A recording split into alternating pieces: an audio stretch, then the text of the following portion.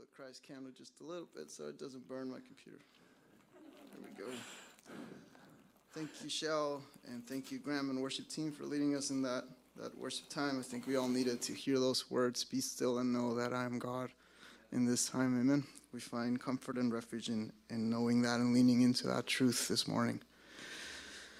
So it's really good to be with you all here, present in the body this morning, and everyone's doing okay?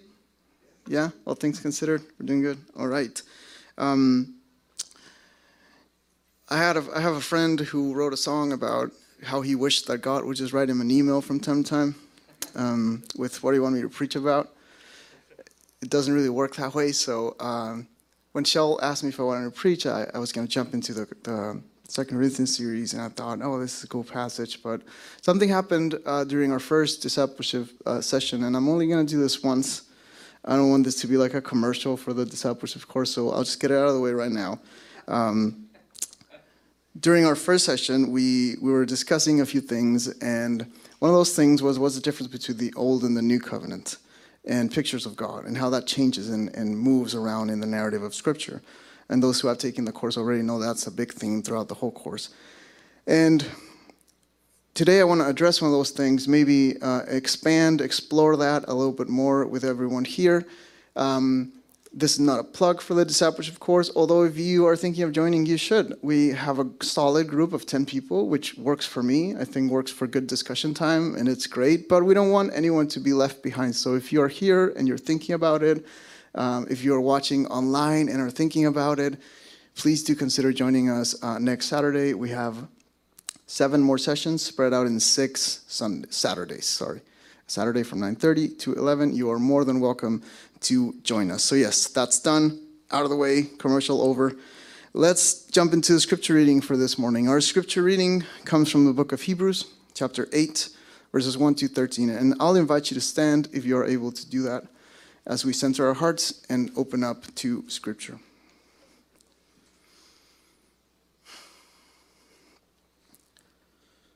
Scripture says, now the main point of what we are trying to say is this. We have this kind of high priest. He sat down at the right side of the throne of the majesty in the heavens. He's serving as a priest in the holy place, which is the true meeting tent that God, not any human being, set up. Every high priest is appointed to offer gifts and sacrifices, so it's necessary for the high priest also to have something to offer. If he was located on earth, he wouldn't be a priest because there are already others who offer gifts based on the law. They serve in a place that is a copy and a shadow of the heavenly meeting tent. This is indicated when Moses was warned by God when he was about to set up the meeting tent. See that you follow the pattern that I showed you on the mountain in every detail. But now, Jesus has received a superior priestly service just as he arranged a better covenant that is enacted with better promises. If the first covenant had been without fault, it wouldn't have made sense to expect a second. But God did find fault with them, since he says, and this is from Jeremiah, look, the days are coming, says the Lord, when I will make a covenant with the house of Israel, and I will make a new covenant with the house of Judah. It will not be like the covenant that I made with their ancestors on the day I took them by the hand to lead them out of the land of Egypt. Because they did not continue to keep my covenant, and I lost interest in them, says the Lord. This is a covenant that I will make with the house of Israel after those days, says the Lord. I will place my laws in their mind and write them on their hearts. I will be their God, and they will be my people. And each person won't ever teach a neighbor or their brother or their sister saying, know the Lord, because they will all know me, from the least important of them to the most important, because I will be lenient toward their unjust actions, and I won't remember their sins anymore. When it says new, it makes the first obsolete. And if something is old and outdated, it's close to disappearing. This is the word of the Lord. Thanks be to God. You may be seated. So before we unpack that, I want to begin this message by telling a story. And it's a story that was told to me back when I was a kid, probably 6 or 7 years old. It's hard to know how old I was in the pre-Facebook era or age because I can't just look at my memories, so I have to guess. And my guess is that I was something like around 6 years old. I was going to Sunday school, really into it at the time. I was also going through a Mighty Ducks phase, believe it or not. I was really into hockey when I was 6 years old, and I felt very misunderstood living in Mexico, where everyone spoke soccer, and we never got any snow. It was a difficult time in my life, but I'm not making this up. It's real. I had hockey sticks. Like, my dad would travel to the U.S. and bring back, like, hockey sticks that I could never got to use because there was no ice rink. So you can imagine how lonely I felt, but I got over it when I was 7.5. And I, you know, the phase didn't stick with me. But this story that I'm about to tell you, that stuck with me for a number of years. And I feel that in many ways it informed my faith and my basic understanding of who God was and what I thought Christianity and Scripture was all about. Not sure how familiar you guys may or may not be with this story. I may be completely butchering it. So if anyone actually knows it well, please come and tell me, because I Googled and I couldn't find anything. But it's the story called The Story of the Savior and the Judge. And the story begins with these two men. They were, I guess, in college.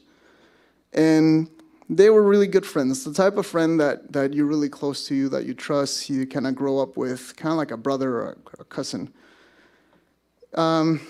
They shared life together, and they were really close. And one day, they went out to swim. They went out for a swim at a lake.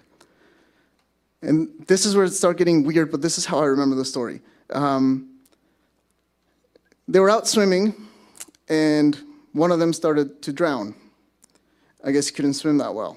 And the other friend, he saw that his friend was drowning, so when he realized that, you know, it was bad, he set out to rescue him. And it took him a while to get him out of the water. When he finally did, his friend was unconscious, so they did like the whole CPR thing, brought him back. And it was a close one, but, you know, he pulled through, he made him. Bottom line, he saved his friend from drowning at a lake. Now, many years go by, probably like 20-odd-something years go by, and the friend, the one who had almost drowned, he finds himself in serious trouble.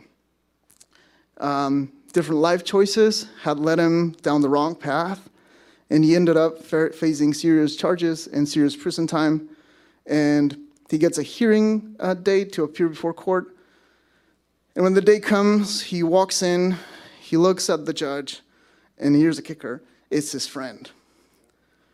The guy who's judging him is this kind of like old friend who had saved him, and many years have passed, they've lost touch, but now he encounters his friend, and this guy, he looks up, he sees his friend, and he just starts crying and bawling. He's like, what's going on?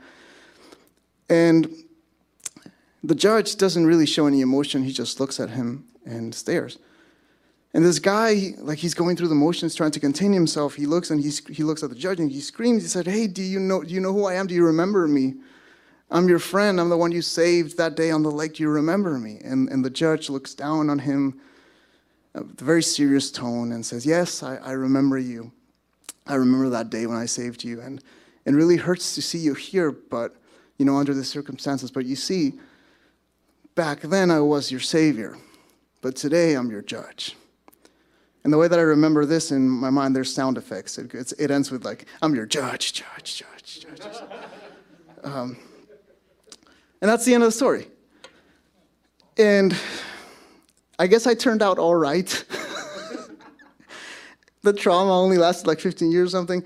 It's been a minute since I've thought about that story, so I tried to steer away from it when I was writing this message, but I had no choice. I needed to analyze it and try to think about where did that come from? Why did they tell me that?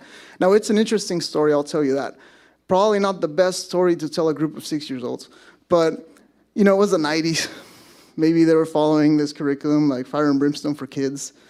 Kids with a set, because it's the 90s. And I'm sure the person who told us this story, like, you know, their heart was probably in the right place. They were showing up early. They were volunteering to help with kids in a big church. I don't want to sound angry or ungrateful or, like, upset. And I'm not really interested in unpacking the story. That's maybe for another sermon. What I want to talk about is how that story was explained to me. Because you see, there's a few things that are kind of obvious about the story. It definitely sounds like one of those Jesus parables taken out of context.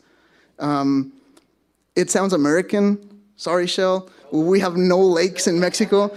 So like there's no swimmable lakes in our hometown. So like starting from there, it just sounded like, no, this is not. Anyways, what I'm interested in today is unpacking a little bit of how that was explained to me when, it definitely caught our attention and we asked, well, can you explain that story? What does that mean? So the way it was explained to us, the teacher said something along the lines of, well, you see, Jesus, he saved you. The Jesus that you hear stories about, the one who heals the sick, who cares for the poor, who lets the children come to him, that Jesus, he's your Savior. And right now, we're living in that time of grace. We're living in that era of salvation. But one day, Jesus is going to show up again. And he's going to switch back to the way things used to be in the Old Testament. And if you make bad choices and continue disobeying your Sunday school teacher and keep playing with that Game Boy, Andres, one day, you're going to encounter Jesus as the judge.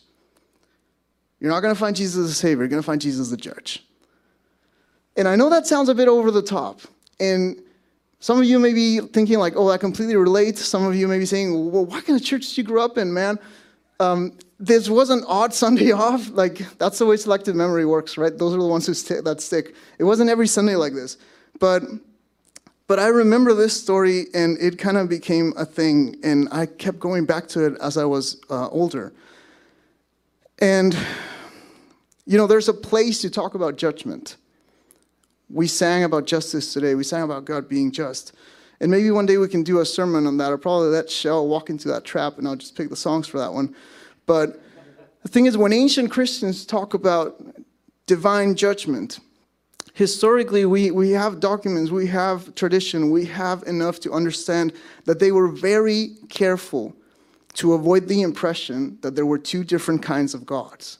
That there was a God of wrath and a God of grace. And Benjamin Myers nails it when he says that this particular line of separation between God as this and God as that could lead into the theological nightmare of Gnosticism back in the day.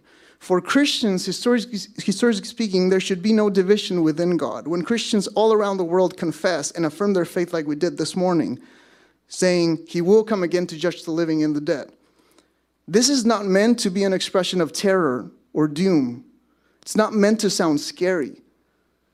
It's meant to be a part of the good news of the gospel. That confession that Christ will come as a judge should bring about joy, because it means that the one who truly understands all the complexities, all the ambiguities of our lives, the one who is truly competent to judge, who is also described as full of grace and full of truth, comes not to destroy, but to save. He saves us by his judgment. Myers continues by saying that when Jesus comes to judge the living and the dead, that will be the best thing that ever happens to us. Because the pain of truth, while it may momentarily hurt, is about healing. He's not set out to destroy. On the judgment day, we will be able to see the truth for the first time in our lives, and that truth is that we are loved in the infinite love of Jesus. And that's a beautiful picture. And I wish that was the explanation that I had gotten. But, I'd be like, oh, that's what the story's about. Cool. I can go about my life now without feeling that one day I'm going to face the judge. But that was not what happened. And the toxic image of God lingered on. Now, we were talking about the discipleship group. We were talking about that last Sunday. And Jenny, who's not here right now, she might be online. Jenny, you made it to the sermon. Jenny showed me this meme. And I'm not going to show the meme because, heresy. But it's a meme that the template is it's Angry Hulk and Happy Hulk, or I guess the Incredible Hulk and the Credible Hulk. And the Incredible Hulk, it's Hulk and he's angry and he's like, rah! And the Credible Hulk, he's kind of wearing glasses and he's very contained and collected and he's kind of smiling. And it usually has a very generic text, like, when you can't find your keys, and it's Angry Hulk. And then it says, when you realize that you had them in your pocket, and then it's Happy Hulk or Credible Hulk, right? But the meme that Jenny showed me, it was the Incredible Angry Hulk, and it said Old Testament God. And then it had the collected, calm, credible, happy Hulk, and it said New Testament God. And she showed it to me, and we were just talking about it and kind of like expanding, and that's where the message kind of came about. Now, this is nothing new. It's actually kind of the premise, or one of the main premises for the whole New Atheist critique, taking passages from the Old Testament, particularly those where there are violent depictions of God, use them to disqualify the whole thing, and completely take Jesus out of the equation, and things just kind of spiral from there. The thing is, I don't think this line of thinking is exclusive to New Atheists or this one-off Sunday school teacher who maybe had a bad morning. I think many of us are wrestling, trying to understand, what do we do with this whole chunk of Scripture that says this one thing and has all these images of God? And how do we connect that or relate that to the revelation that we find in the Gospels and in Jesus? And so we come to the title of this message today, The Old and the New. Now, the scripture that we read a few minutes ago, 15 minutes ago, that was a long intro. I'm sorry, I'm going to try to get it done. Starting on verse 6, it says that Jesus has received a superior priestly service as he arranged for a better covenant filled with better promises. And the author of Hebrew continues, he writes, if the first covenant had been without fault, it wouldn't have made sense to expect a second. But God did find fault with it. And therefore, he goes into this quote, which is actually the longest standing Old Testament quote in the New Testament. It's Jeremiah 31 to 34, in full. And he says, the days are coming when I will make a new covenant.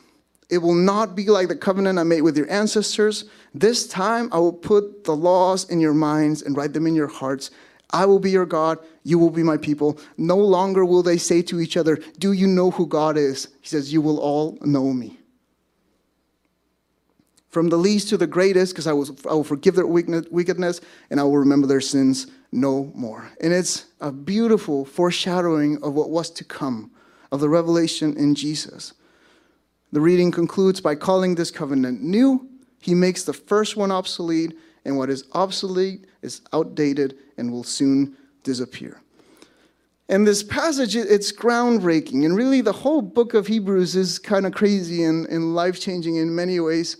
One day, maybe we'll do a series on it. But understanding that shift, understanding the cosmic shift from the old to the new is a game changer in your life and in my life and in the life of the church. Some helpful language to understand what we're talking about is to talk about the old covenant as a pre-Jesus way.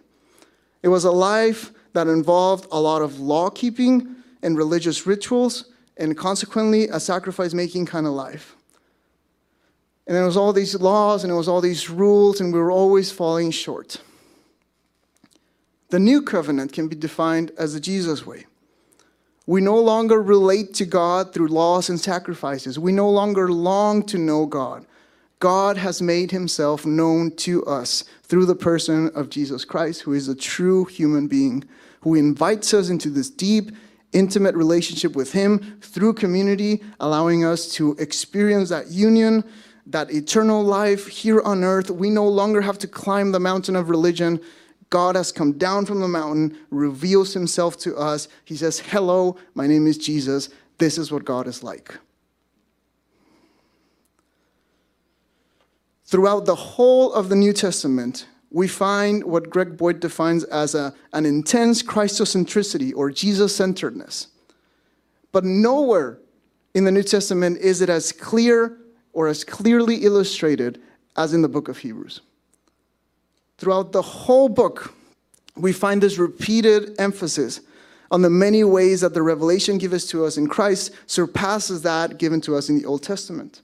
The author of Hebrews begins by stressing how the revelation of God in his own Son, in Jesus, contrasts and surpasses all of the previous revelations found in the Old Testament, due to the fact that Jesus alone, and this is Hebrews 1:3, is the radiance of God's glory, the exact representation of his likeness. The first 10 chapters of Hebrews are all structured around this idea that Christ is superior to angels, to Moses, to the Aaronic priesthood, to the high priest and their sacrifices. And again, while the book of Hebrews is a very clear example of this, This Christocentricity, this Jesus-centeredness, it is a recurring theme among the New Testament writers. Brian Sand argues the following. He says, what the Bible does infallibly, what Scripture does without failure, is point us to Jesus. The Bible itself is not a perfect picture of God, but it does point us to the one who is. And this is what Orthodox Christianity has always said. The Bible itself is on a quest to discover the Word of God. And what we find in the Old Testament is a progression of that revelation. You've heard it said on this pulpit before. We'll say it again and we'll remind you that we said it. We do not worship the Bible. We worship the one whose scriptures point to. We worship the one that the Bible reveals. And that is, without question, the person revealed in Jesus Christ. And here's the thing, this new covenant, this relationship between the old and the new. The new covenant was not this plan B. It was not this consequence of an emergency. It didn't happen because things just went south. You know, God never said to himself, oh no, we need a new covenant. Jesus, come here, rope the angels in. Let's do a brainstorming meeting. Let's create a Google Doc and share it with all the team. And Jesus said, what do I call the Google Doc? And God said, I don't know, like Untitled 1 or New Document 1. And Jesus said, well, that's generic. And that did not happen. They never had that meeting. The new covenant was not a solution to an unforeseen problem. In fact, the old covenant was actually designed to lead us into this newness, into this new covenant. Michael Heiser rightly argues, a new covenant was needed not because God goofed up the old one, but because the people failed to obey its terms. And frankly, they couldn't obey its terms perfectly. The Torah system was, as Paul put it, designed to direct us to a Savior by showing we needed a Savior. Not a judge, a Savior. The Old Testament law was a foreshadowing of the good things that were to come in the New Covenant. The Mosaic tabernacle was a foreshadowing of the true tabernacle, which was the presence of Jesus dwelling among us. John 1:14 says, the Word became flesh and made his dwelling among us. And in the Greek, in the original, it says, he set his tabernacle in our midst. And now we have seen his glory, the glory of the one and only Son, who came from the Father, full of grace and full of truth. For the law was given through Moses, but grace and truth came through Christ. And verse 18 says, and listen to this, no one has ever seen God, but the one and only Son, who is himself God and is in closest relationship with the Father, he has made him known. And there's that pattern emerging.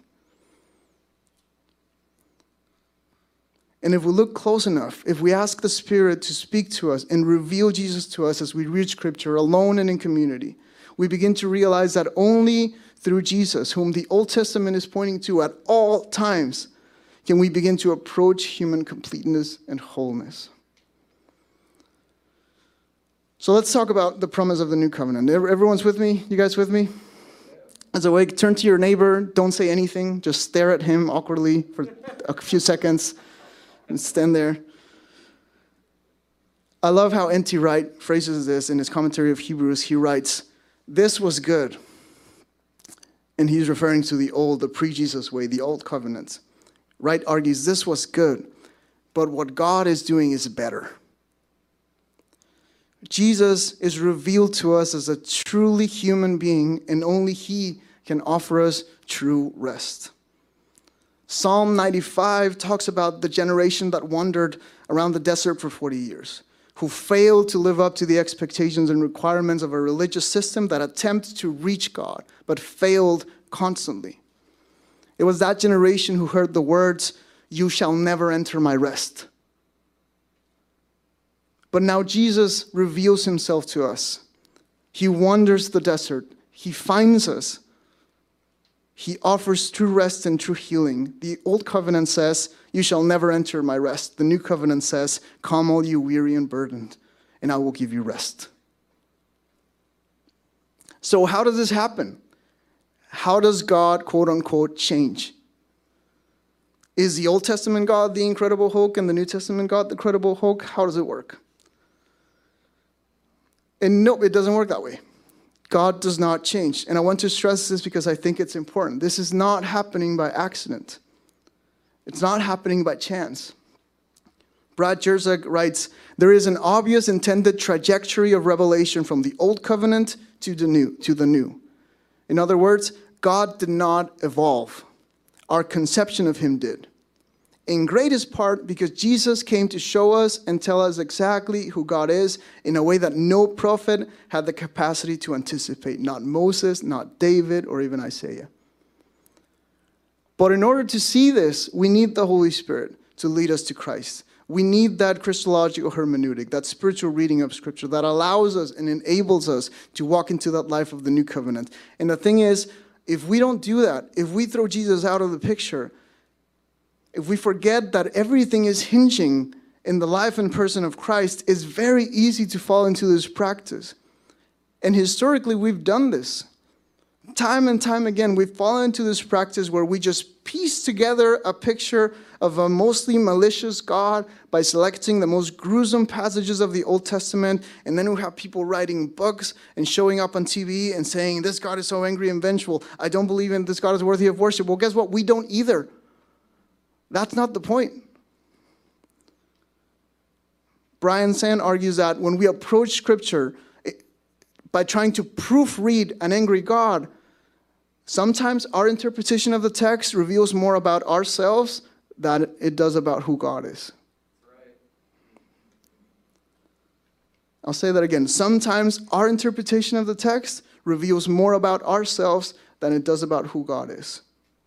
And it's so easy to fall into this while completely ignoring the fact that the Old Testament, to begin with, doesn't give us just one portrait of God. It gives us many, and that's okay. But it's impossible to make a univocal claim of the picture of God that the Old Testament is painting. There's a chorus of voices. They're not always in perfect harmony.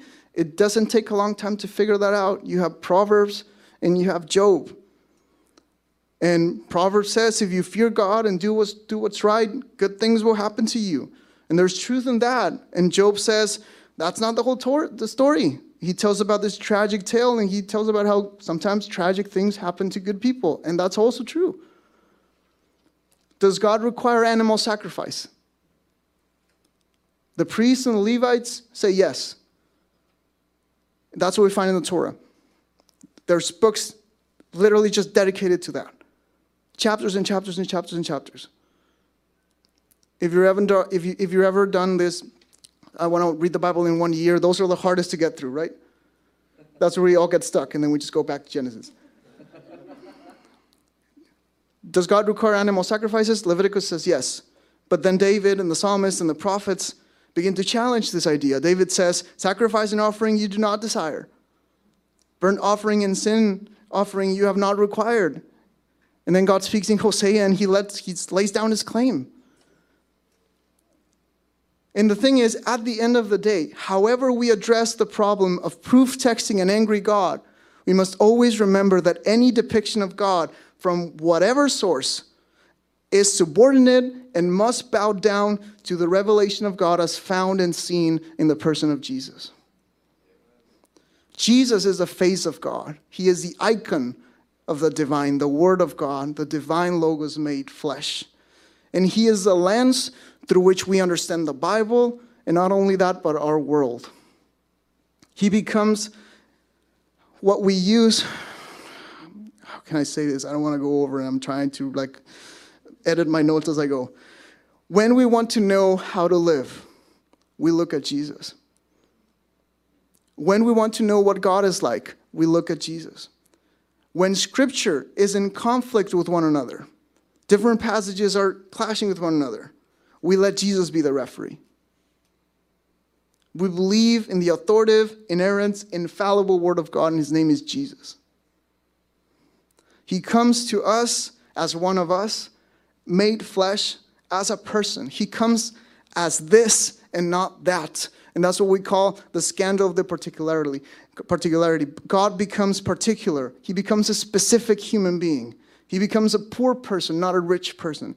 He becomes a first century Jew, not a 5th, 6th, or 20th century Jew. He becomes this and not that. And Jesus shows up and he says, Look at me. This is what God is like. And friends, that is good news. That is gospel. Because Jesus does not switch from judge to savior and back to punitive judge. Jesus did not save you one day just to condemn you the next. Jesus did not reach out his hand and then when you come up, he says, psych, gotcha. He does not do that. And this is good news because if God is like Jesus, then we have the confidence that God is deeply compassionate, scandalously graceful, and outrageously loving. And that in him, in that love, we live and we move and we have our being. And that is truly good news. On the cross, as the world was judging Christ, the religious and political powers of the world, those systems stand judged.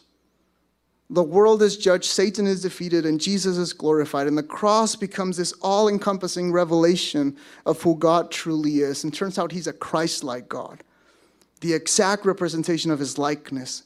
God is like Jesus, and that is good news. So let me land the plane with a bit of a more practical note. What does it mean then to live in this new? Which is actually goes way before the old because it was always the plan. God is perfectly and finally fully revealed in Jesus. Jesus does not change God. Jesus reveals God to us. So the question is, if God is fully revealed as Jesus, what do we do with all those images of God in the Old Testament? What do we do with the 39 books of the Old Testament? How should we as Christians approach them? And here's the thing. We don't throw them out. We don't dismiss them. People tried to do that in the first centuries of Christianity. It did not go well. What happens in light of this new revelation is that Moses' revelation of God as just the judge, the lawbringer, and this is Michael Heiser, is being beautifully eclipsed by Jesus' greater revelation of God as a loving Father, a gospel giver. It's the same God, but being preached through a different lens, a restorative lens of Jesus that allows us to see Yahweh in focus and the gracious Father as one whose judgments are mercy. And we could go into all the story about Second Temple Judaism and how they actually saw many parts of their scripture as way more graceful than we give them credit to. But we'll save that for another day. We take the Jesus lens and we apply it to the Old Testament. We don't take the Old Testament lens and apply it to Jesus. Because here's the thing, this could go the other way around. This could easily just be, we take the Old Testament lens, we apply it to Jesus, and we end up with this Jesus who comes up as vengeful and a distorted image in and of itself and is in favor of war and all these things. And we've done that in the past. We allow the revelation of Jesus to overtake us, and we move from there. But we don't throw the baby out with the bathwater. That said, there are certain things that we do need to renounce to. There are certain things that are disappearing and old and obsolete. And we usually focus on the rules.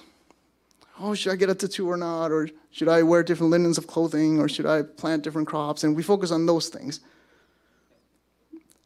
But Boyd actually goes as far, and I think we need this more than ever. He argues that in light of the revelation of Christ in the New Covenant, he says we should renounce the sin and violence manifested in the Old Testament's violence depiction of God. For when the sin of the world was nailed to the cross with Christ, the sinful conception of God as a violent warrior was included. And that's a big statement. We need to remember that throughout history, Christians have wrongly used Scripture, have abused Scripture to justify violence and abuse and war. The Joshua narrative was used by many colonizers and allowed them to wipe out full civilizations of indigenous people and to go to bed at night with a clean conscience, thinking that they were doing the Lord's work. This past week, the tragedy that we're all seeing about on social media and on my Twitter feed, constantly showing me images and pictures of what's happening in Russia and the Ukraine. one could argue that it's technically Orthodox Christians killing Orthodox Christians. It's another reminder that we have failed to understand the time and place that we are living in, what it means to live in the Jesus way, what that revelation actually entails. Because one thing doesn't work with the other. He doesn't switch back.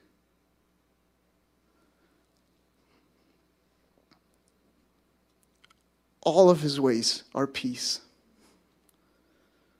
And we sang about it this morning. We keep hearing lies. The truth is, his law is peace. His gospel is love. Jesus is not revealed to us as a warrior. That's what they all wanted him to be. That's what they were all expecting, but he does not reveal himself to us like that. Jesus does not kill his enemies in the story. He gives up his life. And by doing so, he gives us true eternal life. And we do not need to return to the Torah because Christ is our Torah. Christ is our Sabbath. Christ is our offering. Christ is our gift. Christ is superior to all these things by divine design. And that, my friends, is good news. So let's just wrap it up. A few takeaways, things to think about as we prepare for home church discussion. Understanding that transition between the old and the new enables us to discover what it means to live out the upside-down kingdom of God here on earth. And by doing so, we become a new humanity in Christ. We embody an alternative Jesus-y community here on earth where we no longer need to do things in order to show our allegiance to God. We don't need to avoid wearing clothes made of different fabrics, as outlined in Leviticus 19. We can shave our beards or let them grow. It's fine. We can plant two kinds of crops in the same field. Another thing that the law asks us not to do. And I know some of these sound ridiculous, but there's legit dietary restrictions that maybe we should observe. I mean, chocolate, maybe we should cut down on the McDonald's one day. But here's the thing, man. We don't have to. That's the beauty of the new covenant. Yes, your body's a temple. You should take care of it. Please read it as a joke. What I'm trying to say is there are things in the old covenant that we may wish to observe, and that's fine. If you want to, that's fine. But here's the kicker. Listen. It's fine as long as they never become a substitute for the gospel of Jesus. As long as we keep it in the right perspective, that Jesus is superior to all these things, and that you and I have found peace with God and are in the right relationship with him, not because we follow old covenant laws, but because we follow Jesus, then sure, go crazy. But whether we observe the Sabbath or not, whether we follow dietary restrictions or not, whether we wear clothes in linen or polyester and whatever, we are brought into relationship because Jesus showed us who God is. And it turns out God is love. And that is good news. God is like Jesus. God has always been like Jesus. We didn't know this all the time, but now we do. And that is good news. And that's all I have to say today. So, amen. I'll invite the worship team to come up, and I'll invite you to prepare your heart for communion. Shell's going to come up and lead us in this time as we partake together.